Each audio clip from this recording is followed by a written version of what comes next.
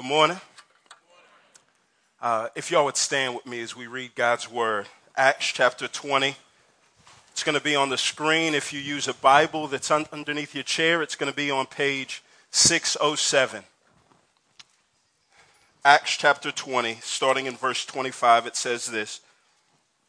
Paul, talking to a group of pastors, says, "And now I know that none of you among whom I went about preaching the kingdom will ever see me again. Therefore, I declare to you this day that I am innocent of the blood of all of you, because I didn't avoid declaring to you the whole plan of God.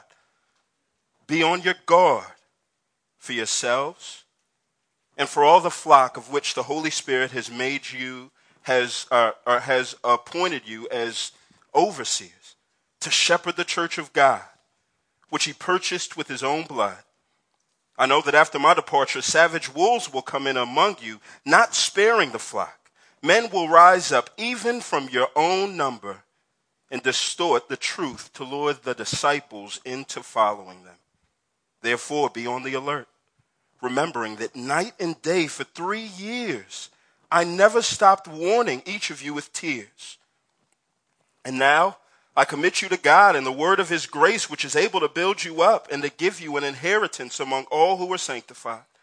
I have not coveted anyone's silver or gold or clothing. You yourselves know that I worked with my hands to support myself and those who are with me. In every way, I've shown to you that it is necessary to help the weak by laboring like this, and to remember the words of the Lord Jesus, because he said, it's more blessed to give than to receive. After he said this, he knelt down and prayed with all of them. There were many tears shed by everyone.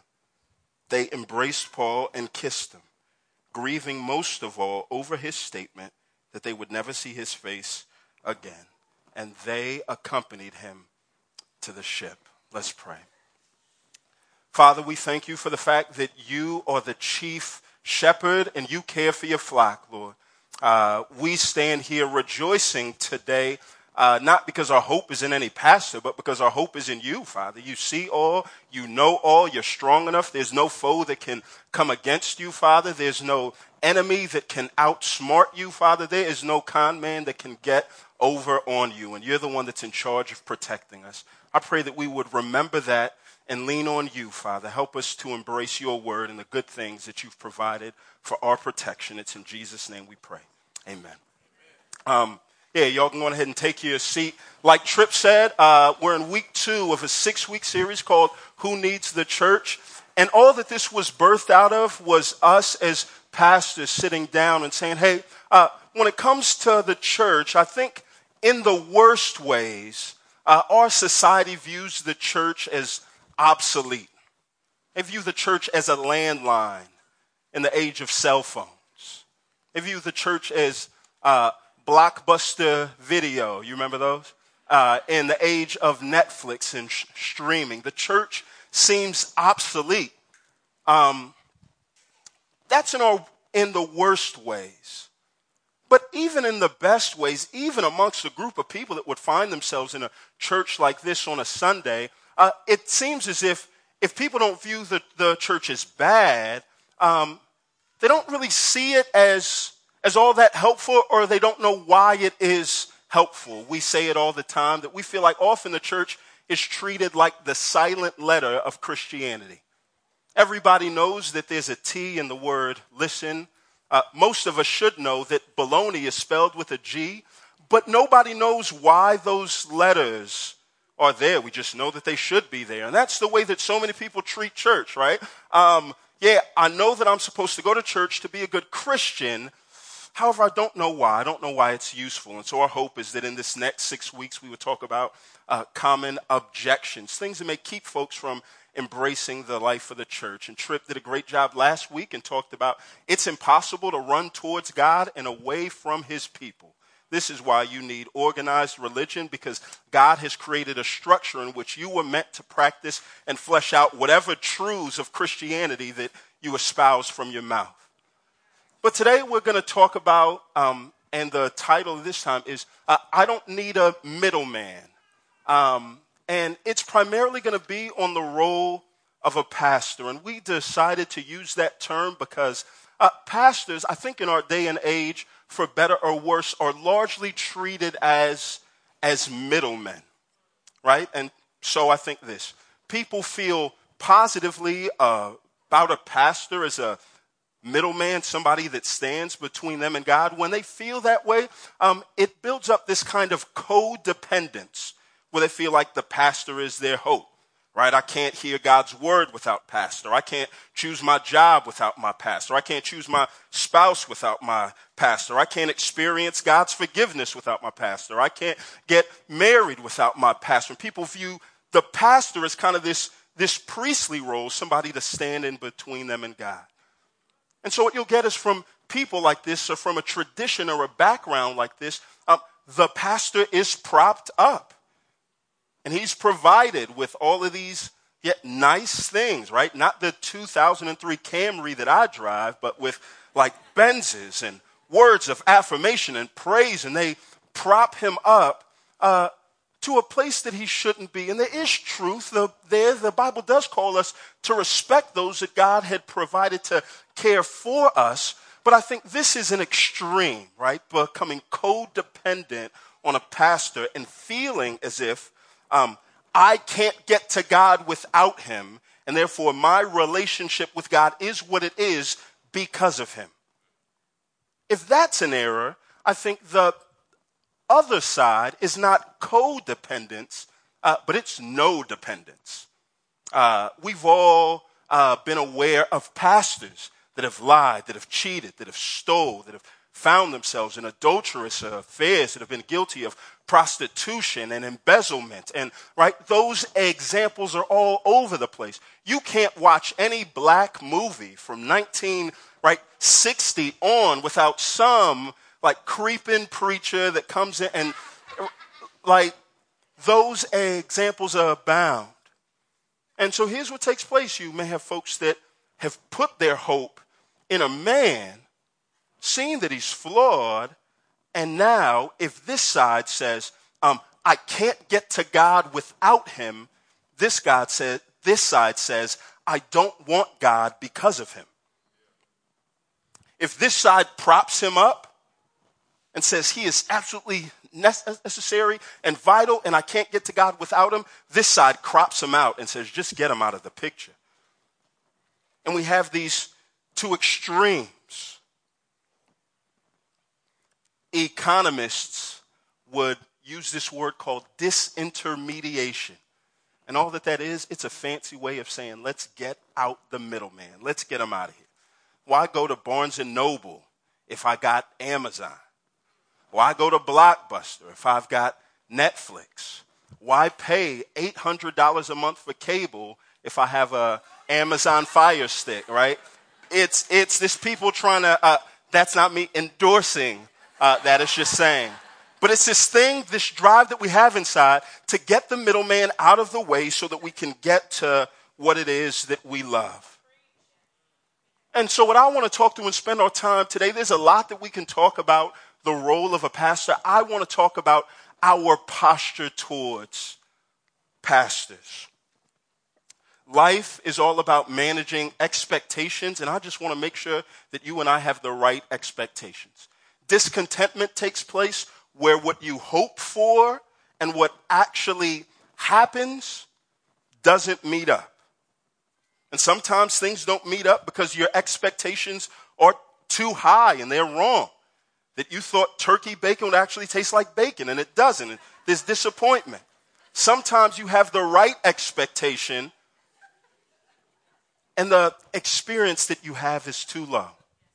That you may have come into a church and expected that the pastor would actually be a Christian, and it turns out that he wasn't.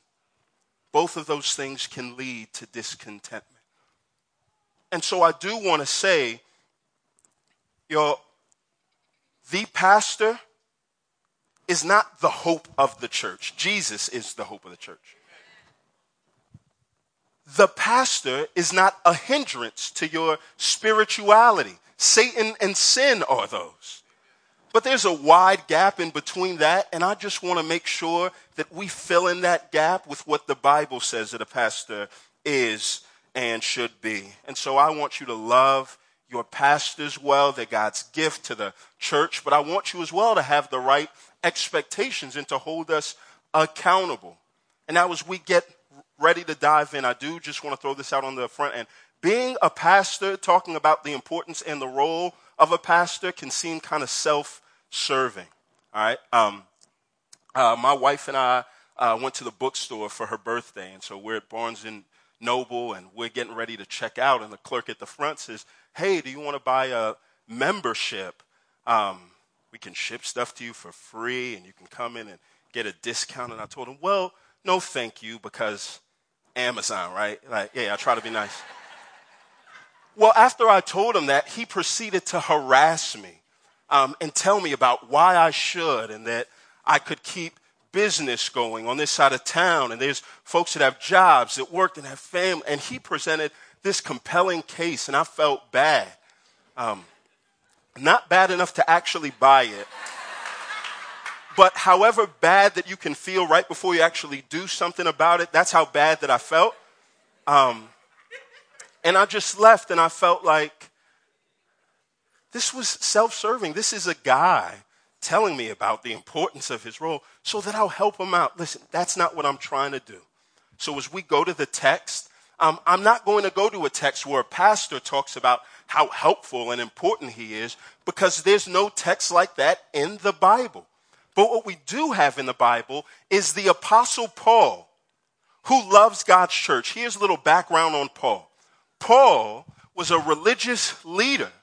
And when this minority group of Christianity popped up, Paul wanted to snuff them out. So Paul was like the leader of the KKK to this minority Christianity group. So Paul is on his way to create legislation to prejudiciously punish this group of people. God knocks him off his high horse, gives him this great love for the church, and Paul spends the rest of his life dying for this church. And so as Paul is getting ready to get into a boat on his way to what will be his death, he wants to give a word of encouragement to this church that he's been with for 3 years. This church that is just about as old as this church is right here. And Paul doesn't have time to talk to the whole church, so what he does is he tells the pastors to meet him in a place called Miletus, and he gives them this charge. He gives them their job description, and it's recorded in the pages of Scripture so that you and I know what it is exactly that we should expect of a pastor. It's no secret. It's there for all of us. And that's what we're going to spend our time on today. And before we go any further, I just want to give you a framework or handlebars to think about what it is that we're going to look through in terms of the pastor being the middleman. And it's this: the pastor was never meant to stand in between you and God. The pastor's there to make sure that nothing does. The pastor is not to stand on top of you, in between you and God, as if you can't get to him. The pastor is there to ensure that there are no obstacles that stand in between you and God. So 3 words are going to help us to really fill out this point. So if you're going to take notes, the 3 words are just this: look, learn, and lean. Look, learn, and lean. We'll start with look. Starting at verse 17, it says this: Now from Miletus he sent to Ephesus and summoned the elders of the church. Where you see that word, just read the pastors of the church. Those words in the New Testament, when it relates to the church, are interchangeable. When they came to him, he said to them, "You know from the first day I set foot in Asia how I was with you the whole time, serving the Lord with all humility, with tears, enduring the trials that came to me through the plots of the Jews. You know that I did not avoid proclaiming to you anything that was profitable, or from teaching you publicly and from house to house. I testified to both Jews and Greeks about repentance towards God and faith in our Lord Jesus." We'll stop right there and look. As Paul calls them to look, Paul is going to use these words, and he says, You know that I was with you the whole time. You know that this is what took place. That as Paul is training these elders or pastors about what their life should look like in the life of the church, he's saying people shouldn't have to strain to look at your life. I've been reading through the complete works of Sherlock Holmes, and one of the things that you see with him is that he'll take like a hat. There's this one case, and he finds this hat on the ground. Nobody knows who the hat belongs to because it's just a hat. But he says, well, this hat was made at this time, so it was expensive. So the guy had to have some wealth.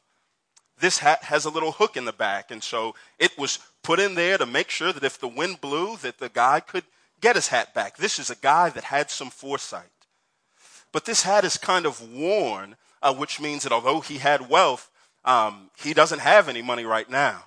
This hat is dusty. And it means that he comes from a home where he has no wife, or his wife doesn't love him, because there's no wife that would let him come out the house with a house like that. And so he takes this hat and he says, if you want to find this man, this is what you should look for. And everybody's wowed because he saw what nobody else could see.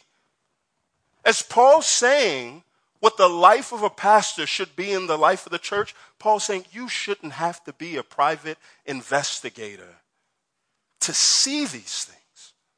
Paul's saying it's obvious, and just look at the list of the things that he says. Verse 18, Paul says this, when they came to him, he said, you know from the first day I set foot in Asia how I was with you the whole time. Paul's life was candid. Paul was present with them, among them. Paul was not just a guy on a screen espousing truths, but Paul was somebody that they saw the truth of the gospel in the context of real life. Not just was Paul candid, but Paul was both consistent and courageous. Here's what I mean by courageous. Drop down to verse 20. He says this. You know that I did not avoid proclaiming to you anything that was profitable. What he's saying is, when I came to y'all, I didn't just tell you the stuff that you wanted to hear. It's so easy to spend time talking about stuff that people want to hear and they'll be engaged with. And then when you say things that people don't want to hear, it's easy. And the temptation is for the pastor to shrink back once he feels like he's offended the people that he cares for. But Paul says, I'm not a coward like that. And pastors shouldn't be cowards like that. Our church started off with lots to praise God on. But one of the things that I lament most about the way that our church started was the cowardice that I exhibited from behind God's word. And it was in, I think it was January of 2015 when we were still praying, meeting in Richard's home. And we started to go through our core values in the life of the church. And I had longevity. And so as we sat and talked, I just shared, hey, y'all, if we really are going to be here a long time and do the very things that God has called us to do you know what that means? It means that one day we're all going to grow old and gray together. Do you know what else that means? It means that we're going to have to bury one another.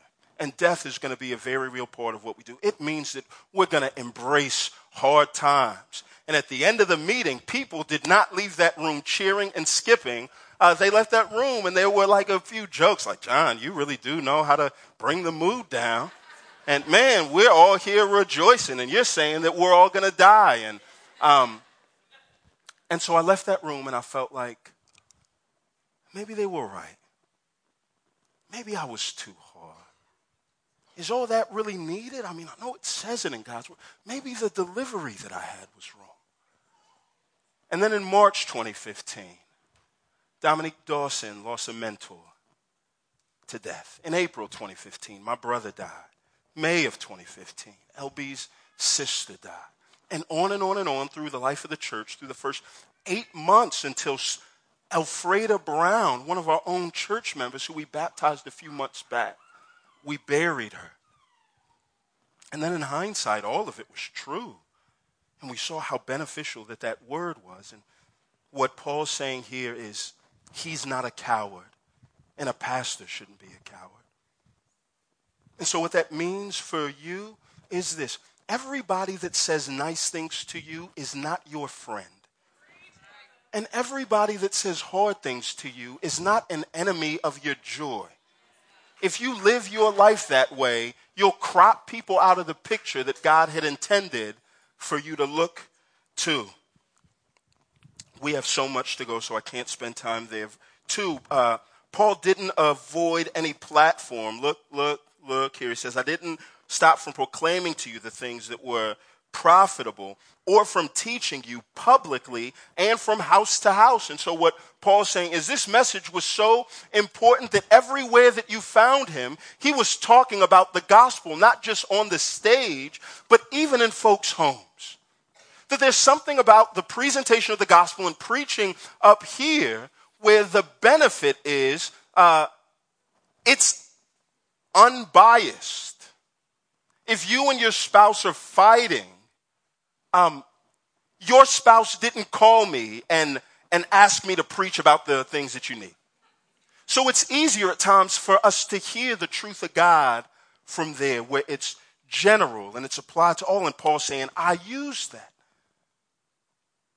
But then he says, but there's something about sitting and specifically applying the gospel around the dinner table and calling out specific ways that spouses need to repent for their sin, about specific things that are going on in the life of the church. And Paul's saying that, it's not just that I was up here and I spoke loudly and I spoke true, but y'all know that for 3 years I was in y'all's homes speaking.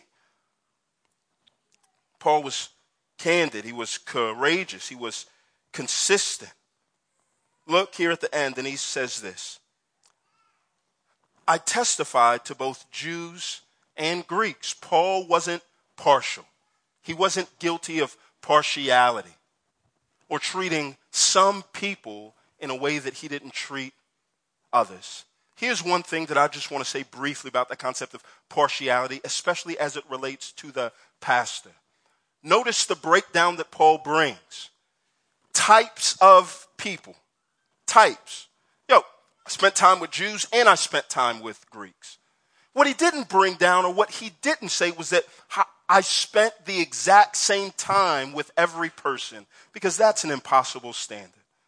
Listen, church, if you hold your pastors to spending the exact same time with each person that's a part of the church, what you're telling them is that I don't want you to have any friends. Friendship is important to us. It's not important to you. What we don't want is pastors that are partial, that spend their time with just one group of people. And as Paul's saying here, I spent time with all groups. There's not a partiality. But to just be mindful. Even Jesus spent more time with 3 of his disciples than he did with the rest of the 12.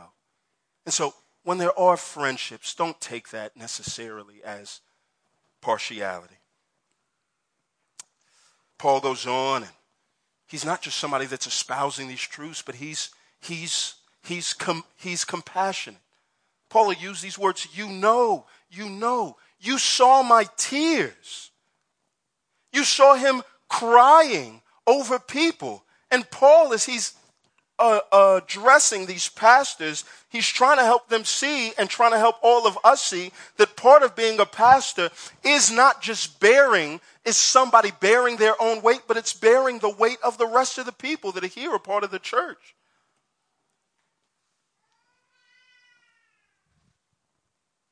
Jesus, in John 11, weeps. He doesn't just weep because of the death of his friend. He weeps as he's carrying and bearing the weight of the rest of the people's unbelief. In Luke 19, as Jesus is getting ready to approach his death, he looks at Jerusalem and he weeps because it looks like a city without a shepherd. A pastor that's worth his salt is a pastor that weeps with and for his people. Paul saying that he was all of this. But look here at the end. 21. What did Paul talk about? I testify to both Jews and Greeks about repentance toward God and faith in our Lord Jesus. There are a lot of problems that go on in our world and in the life of the church. There's a lot of problems that go on in all of our souls, but there is no greater problem, no greater obstacle that stands in the way of your relationship with God than the sin that exists in your own heart. There's lots of external factors that would seek to present themselves as the reason why you chose to do what you do, why we choose to do what we do. But what Paul knows is what the rest of the Bible testifies to, is that the thing that stands in the way of you experiencing not just a good life here, but the peace and joy and satisfaction that's found in God is the sin that exists in our own heart. And the biggest obstacle is not economic development. The biggest obstacle is not government intervention. The biggest obstacle is not anything else in the world that will masquerade itself as the obstacle to your joy. Those things contribute to how the sin is shaped in our life. But the biggest obstacle is the fact that a very good God has created you for very good things, and you and I think that we know better than God, and we don't choose him. And so what Paul's saying is that he's spending his time ensuring that this one obstacle isn't true of anybody here in the church. And so he's spending his time not just providing self-help principles. He's spending his time not just as a life coach. He's spending his time not just as a community developer, but he's spending his time trying to care for the souls of the people by calling them not just to put their faith in Christ. I know that he died on the cross for my sins, but to repent from the very sin that's trying to push God out.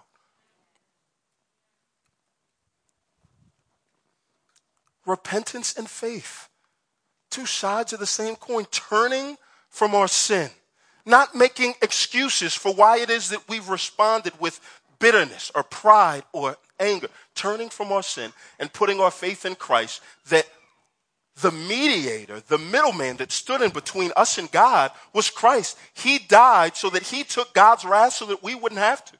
And all those that repent and put their faith in him can have that relationship back with God. And Paul's saying, I spent my time telling you all that, but here's what I love. Paul tells them to look at his life because I think what he wants you and I to get is that the gospel and the message that transforms our lives was never meant to just be passed down in cold propositions that are disconnected from the warmth of personal relationship. So what Paul's saying is there's this marriage that a pastor is much more than a preacher. A lot of what he does is preach, but a pastor is somebody that takes the truth of God's word through his life, and he spends his time trying to make sure people get it. Henry Mitchell, in his book on black preaching, goes back and talks about some of the gifts and the curse of slavery and folks being found in a country where they weren't taught how to read. And so what he said was the curse was that they were distanced from a God that has communicated to his people through his written word. And so there were disadvantages because they couldn't sit down and read the truths of God's word. But here's one of the advantages that he brings out. The quote will be here on the screen, and he says this. Listen. There is a radical difference between listening to an essay designed to enlighten and listening to a word desperately needed to sustain life. This latter kind of gospel registers in all sectors of consciousness, and it is remembered and used in life, not stored for reference. So where he says reading an essay, think of listening to a podcast maybe. This mode of interpretation not only makes the gospel come alive on all human wavelengths, but it also has the power to motivate the hearers to practice the word. Our ancestors and their offspring had and have little temptation to theorize. Their culture and their congregations prefer useful concrete visions to learned abstraction. Here's what he means. He says, because slaves at this time couldn't read, the gift was that the gospel was never a message that could be passed down merely on cold pages of the book. The gospel was a message that was always learned in the context of personal relationship. And there was a unique fruit that was brought there, and they were protected in some sense from theorizing the gospel and spending all their time talking about propositions and principles without being face to face with somebody that says, what are you going to do about what you know? And this is what Paul's saying. One of the beauties is that with the pastor, our postures, they don't stand in between us and God. They ensure that nothing does. And as we look to them and see their way of life matches up with the propositions of what they say, Paul's like, that's a benefit. Paul lived a gospel-centered life. His life was centered on God's message and surrounded by God's people. This is the call for the pastor. This is something that you and I should expect from our pastors. But Paul doesn't stop there. He goes on. Not only should we look to them, and we should look, but we should learn from them. And here's what I want to say. Sin is not the only thing that stands in between you and God. There's something else that stands in between you and God. And it's the lust and desire for safety and comfort. So Paul goes on and talks about the work that he did here, but he wants us to learn from him, to learn from his way of life. Verse 22 says this. Paul says, and now I am on my way to Jerusalem, compelled by the Spirit, not knowing what I will encounter there, except that in every town the Holy Spirit warns me that chains and afflictions are waiting for me. So Paul says, I'm getting ready to go. I'm foggy about what the road looks like. All I know, the only thing that I can see clearly is that this is going to be a hard road marked with suffering. Verse 24, Paul says this, but I consider my life of no value to myself. My purpose is to finish my course and the ministry I received from the Lord Jesus, to testify to the gospel of God's grace. Paul wants them, he wants the church to look to their pastors as they address sin in the life of the church, but he also wants them to learn this way of life. Paul's not concerned with producing a bunch of parrots that can just repeat the same thing. He's interested in producing disciples that can reason. If you go to a parrot, you can teach a parrot to say almost anything. And so you say, what? Polly wants a cracker. What? Polly wants a cracker. What? Polly wants a cracker. Ask it why, and what you're not going to get is, well, I've got all this water, and I don't have anything else to pay. You're not going to get a reason. Paul tells them to look and to be reminded of the gospel, but he's also trying to help instill this motivating force, even with sin out of the way, with our sin being dealt with. It's possible not to fulfill the will of God, not by things that we commit, but by things that we omit. And what Paul's saying is it's easy for safety to stand in the way of the mission that God gave us. And this takes place when you and I overvalue our lives. I found it most helpful if you and I think of our lives as credit cards. The actual credit card. The thing that costs less than 50 cents to make. The most important thing about a credit card is not how pristine that it looks. The look of a credit card really doesn't matter. The point of a credit card is to testify to the riches of somebody greater. So which one would you rather have? A bruised, broken, tattered credit card with the name Michael Jordan on the front? Or a pristine credit card with the name John Onwuchekwa on the front? I already told you, I drive a 2003 Camry, right?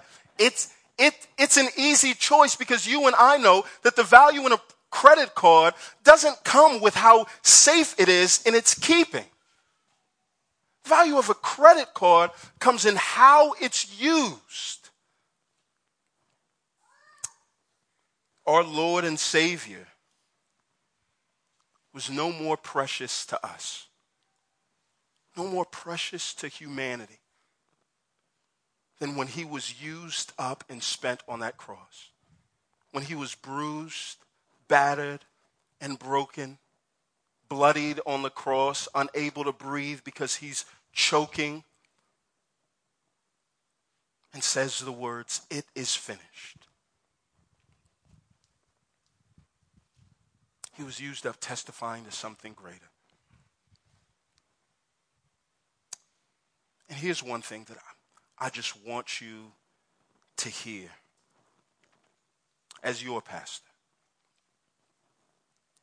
If you idolize comfort and safety, you will demonize the very God that often uses discomfort and danger to accomplish his purposes. If safety ever becomes your God, you can be sure that the God of the Bible no longer sits on that throne.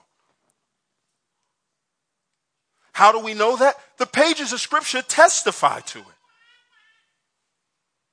Joseph, Genesis 37, did nothing wrong. Was unjustly thrown in jail and kept there.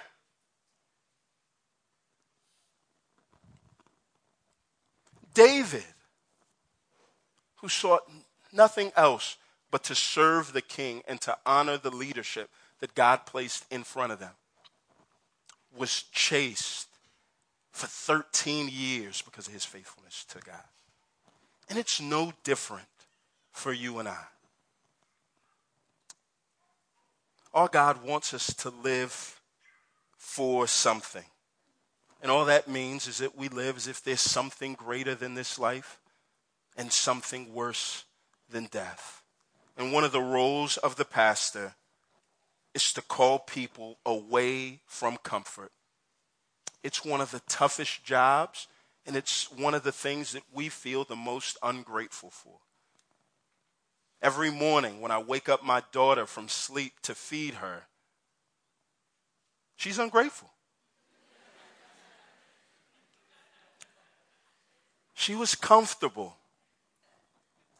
And one of the things that we learned was that our daughter was born 6 weeks premature. And one of the things that they told us is that she's going to want to sleep a whole lot. And you're going to be tempted to just let her sleep. But right now, she doesn't have enough fat on her bones to keep her alive.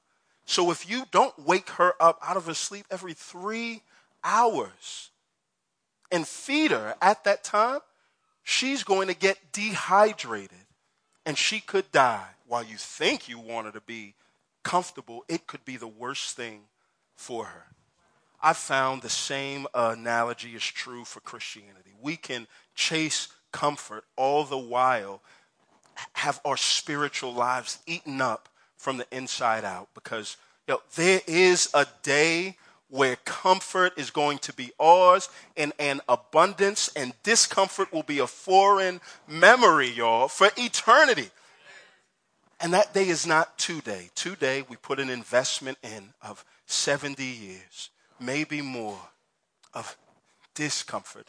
And you and I don't walk the path of least resistance. We walk the path of greatest glory. That's where true joy is found. And Paul's saying, that the church, the gift to the church, is that the pastors don't stand in the way of folks' relationship with God. They make sure that sin doesn't. And they also make sure that safety doesn't. But here's the last thing that I want to talk about, the last word. Talked about look at their lives. Talked about learn from them, learn about God's word from them. And lastly, lean. Lane. When we first brought our daughter home for the hospital when she was about 2 months old, there would be certain times, few and far between, that I would watch her all by myself because at 2 months old, I had approximately 2 months of experience with babies, right? So my wife would be like, hey, I'm getting ready to go to the store. I'm only going to be gone for 10 minutes. If you need anything, call me.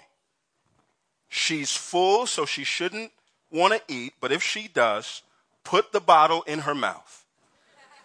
Pat her on the back when she's done. After she burps, place her down. It is easy. I know that our daughter can't walk yet, but I've gone through the house and I've sanded every corner down. So there's nothing that can possibly go wrong. But if you get in trouble, you can call me and lean on me and I'll come right back and I'll make sure that everything goes okay. Paul doesn't do that. Look at what he says. Verse 25. Here's where he tells them to lean. Not on him, not on the pastor, but this. 25. And now I know that none of you among whom I went about preaching the kingdom will ever see me again. I'm going to be gone and I'm not going to come back. Therefore, I declare to you on this day that I am innocent of the blood of all of you. So Paul says, if something goes wrong, I want you to know that it's not on me. I've done all that I could. Why, Paul? Have you made sure that there's not any danger? And he says this, no, because I did not avoid declaring to you the whole counsel or the whole plan of God. Paul said, I've done all that I could do because I did all that God has called me to do.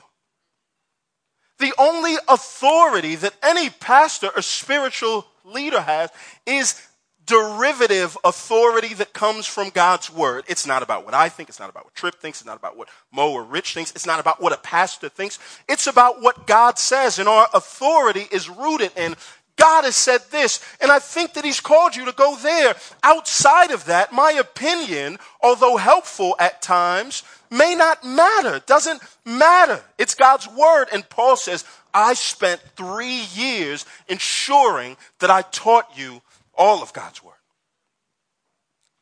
I didn't just go from topic to topic and address the felt needs of that. I spent my time, Paul saying he spent his time on things that the church as whole felt was irrelevant. But I taught you God's word. This is one reason why, as a church, the normal pattern, the normal thing that we do is we pick books of the Bible and we teach from start until end because we want to make sure that at the end of the day, we fulfill the task that God has called us to do. This is why in a few weeks, me and Tripp are getting ready to go through and teach through 4 books in the Bible that a lot of us probably haven't read through. How many of y'all have read Obadiah, 2nd John, and 3rd John? All of those are God's words the same way as the favorite pages of our Bible. And what Paul's saying here is this. I'm going to go.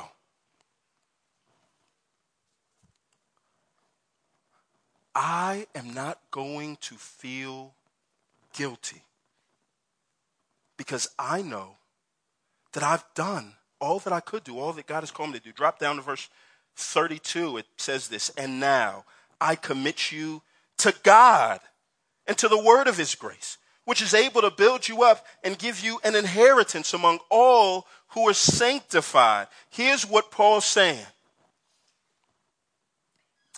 You're not going to see me again. I've done all that I could do. I spent my time and I gave you God's word. You're not safe. There's danger. But I gave you God's word. You have God's spirit. You have God's word. Lean on that. Let's pray. I'm out. I think in Paul not overinflating his importance, he knows that the most important thing for any church is not how well they can lean on their pastors, but how well they lean on God's word. Where do you lean? What are the things that causes you the most frustration with your church, with this church?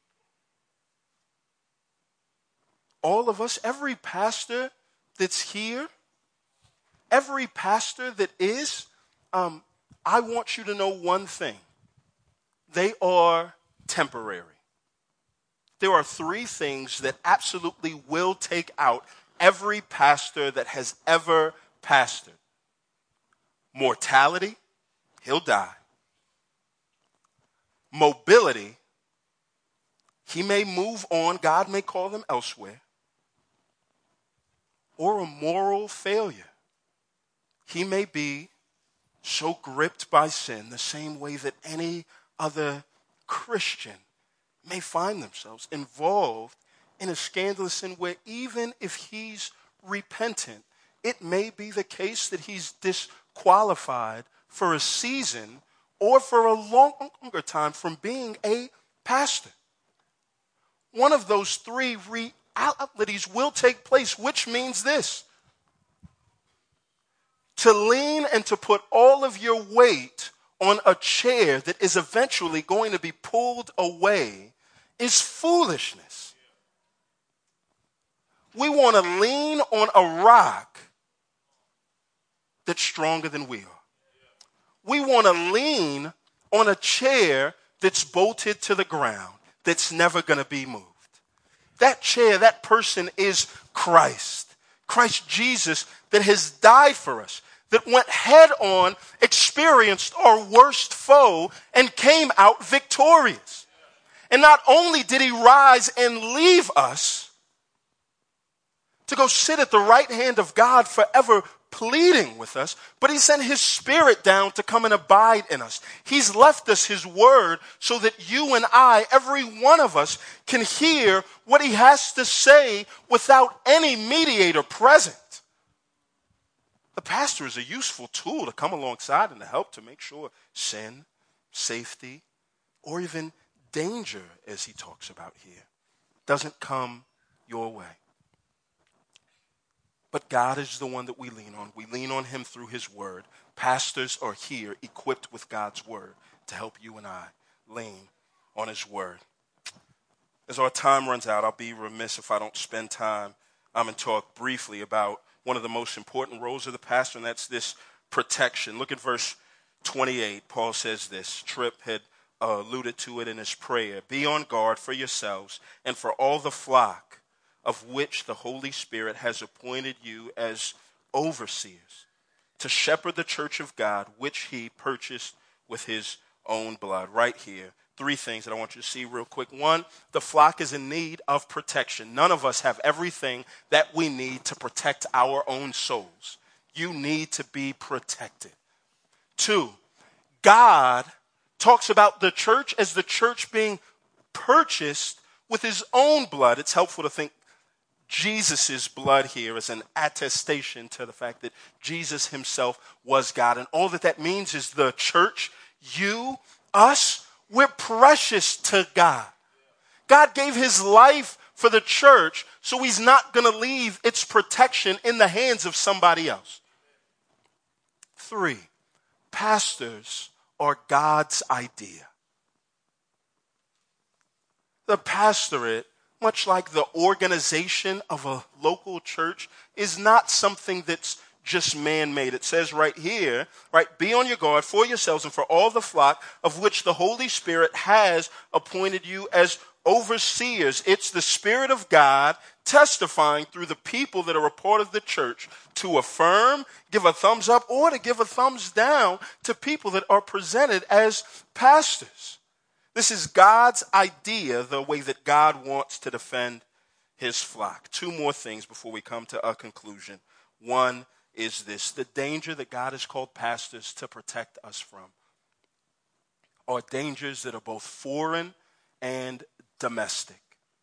Dangers that come from the outside and the inside. Verse 29, Paul says this: I know that after my departure, savage wolves will come in among you, not sparing the flock. When the Bible uses this imagery as wolves that are trying to come for the flock, it doesn't say like, these wolves are not like Wile E. Coyote who would like run towards the sheep with a fork and a knife in his hand, drool coming down. What he's saying is these wolves are what's called wolves in sheep's clothing. These are men that come their way and they present as if they have this genuine care and concern and commitment for the church at large, and they may even say things that would draw folks to themselves, but it's only so that they could use them. One of the most important roles of a pastor is to protect God's church from that. And so here, as a pastor to the church, here's one of the clearest ways, or a very quick way that you can expose a wolf in sheep's clothing, which I feel like in our day and age is very prevalent.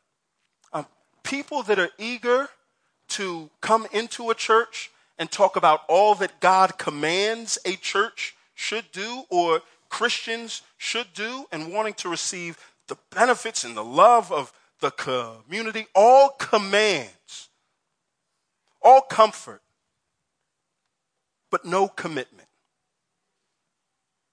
That is to treat the bride of Christ like a prostitute. I want to come in and espouse and get all the benefits, draw people away to myself, but not commit to the actual church that God has bought with his own blood. Not find ourselves in a place where we obey the commands of God to submit to leaders. And here's one of the hardest things about being a pastor is that publicly or privately, when you sit around the dinner table or say from up here and talk about those things, it always feels like you're the bad guy, drawing people away from things that they see is good. And I think Paul's charging these pastors to push through those times. And I think this is left in the pages of Scripture so that all the church can see that same point that we said before. Everybody that says nice things to you is not your friend. Everybody that says hard things to you is not an enemy. Adam and Eve had no reason to distrust God, withholding things for their protection, yet they did. We'll find ourselves in the same boat.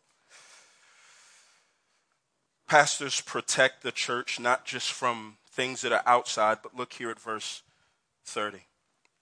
Men will rise up, even from your own number, and distort the truth to lure disciples into following them. Therefore, be on the alert, remembering that night and day for 3 years, I never stopped, and look there at that last word, warning each one of you with tears. One of the things that we have to do in the life of our church that takes place, and we do with many tears and weeping, is the act of discipline. And what that is when we as a church who have all committed to follow God's word, all of us sinners saying we all need to repent and to put our trust in God, repent and put our trust in God, and every day we repent and put our trust in God. That's what it means to be a Christian. It's not perfection, but it's direction. Are we pursuing Jesus or are we pursuing sin? There are times in the life of the church where there may be those of us in here that have made a profession of faith and it doesn't match up with the direction that we live our lives. And one of the subtle ways that this can set a church aside is to disregard the sin, the unrepentance, and the freedom of forgiveness that comes if we would just be open and honest with our sin and confess to God. We miss out on all that because we can be so focused on, but I don't feel like we're being gracious to them. Where do we get off saying that somebody shouldn't think of themselves as a Christian? And so what can take place, and what Paul says in 1 Corinthians 5, is that just a little bit of that distortion of the truth, just like yeast into dough, it can grow and it can lead the whole church away into rejecting the forgiveness that comes with God that's paired with repentance and faith. So what Paul's saying is one of the things we have to protect our church from, one of the things we have to be mindful of, is the fact that dangers don't just lie outside of the church, as if we just boarded up the doors of the hallway, then we'd be fine. But there's a danger that lies within that we have to be sure to weed out. There's a show, The Walking Dead, and one of the greatest it's a zombie show, but it's not really about that. It's about humanity and survival and all that. But one of the realizations in that show came from they thought that the problem was there are zombies outside. We just have to make sure that they don't get inside. But then what they found out was everybody was infected with the same thing, so that it doesn't matter if you were exposed to things or not, that there would be certain people inside that got infected. And if they were allowed or remained to stay without getting the attention that they needed, a whole community could be done away with. So there were times where they actually had to put the person outside for the safety of the rest of the folks here. This is what God has done, what he's provided for us into his in his church. There's protection that's needed from both sides. I've gone over my time, and so I just want to end with a few things here. As we look to our pastors, as we learn from them, we're to be reminded that we're not to lean wholly on them, but to lean on God himself. Here are just 4 things really quickly that I want to share. 1, actually look to your pastors. One of the things that I love about this text is Paul pulls aside the pastors of this church, plural. Throughout the Bible, the normative pattern is that a church has a plurality of pastors. The weight of leading God's church was never meant to be carried by one man. And so I say this, as a church right now, we have 4 pastors, and somebody's call, ability, and even responsibility that they'll have in front of God one day to give an account for your souls is not based on how many times they come and preach from the stage. Myself, Richard, Tripp, and Mo are all equally your pastors, and we pray that God would give us more and more. And our prayer is that you wouldn't be so consumed with looking to one for better or worse that you neglect the gift that God has placed as a team. 2, listen to your pastors. Not just reactively in times like this, but proactively. Seek counsel. And when you seek counsel, don't start off with the words, "What do you think about this?" Lead with the words, "What do you think God says about this?" What do you think God says about how I should interact with my spouse in marriage? I'm thinking that I want a divorce. What do you think God's word says? What do you think God's word says about this new job? What do you think God's word says about my kids? Look to your pastors. Listen to your pastors. 3, here. Challenge your pastors.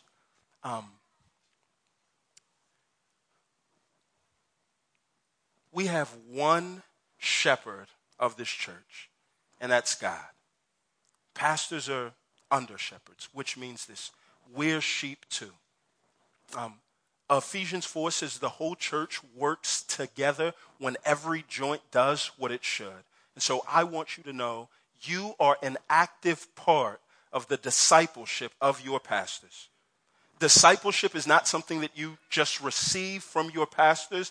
Discipleship is something that you yourselves take part in. I've been blessed in the past close to 10 years that I've been a pastor by sitting around the dinner table with people in this church, LB and Erica. I just think so many, Damon and Katoya, so many folks that are a part of this church, Natalie, Caress, that have sat down with me and my wife and have challenged and rebuked us where we've been wrong. That's what we want. A caveat is this.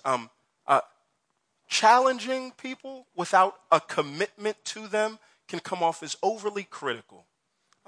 So don't lead off with do this or else. That's a terrible way to win anybody's ear. Look to your pastor, listen to your pastors, challenge them, and lastly, encourage and comfort them. Let your critiques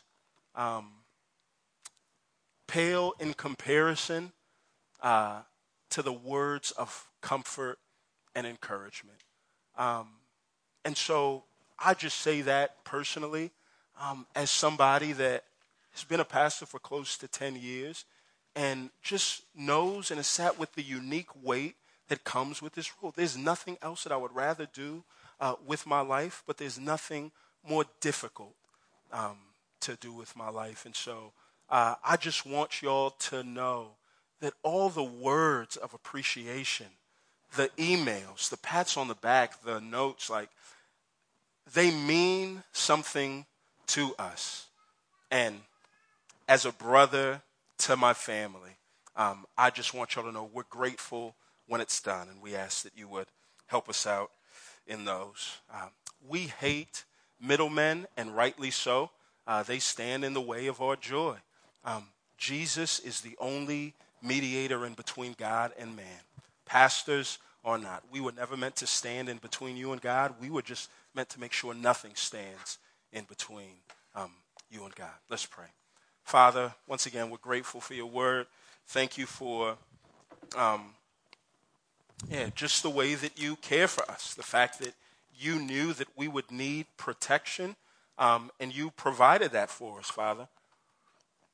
With the church, you gave us pastors, Lord. As pastors, you provided us with other pastors, God. I pray that we would enjoy the protection that you've provided for us. And I pray that we would just live our lives, that our church would be filled with the right expectations of what a pastor is and should be. So we love you. We thank you. It's in Jesus' name we pray. Amen.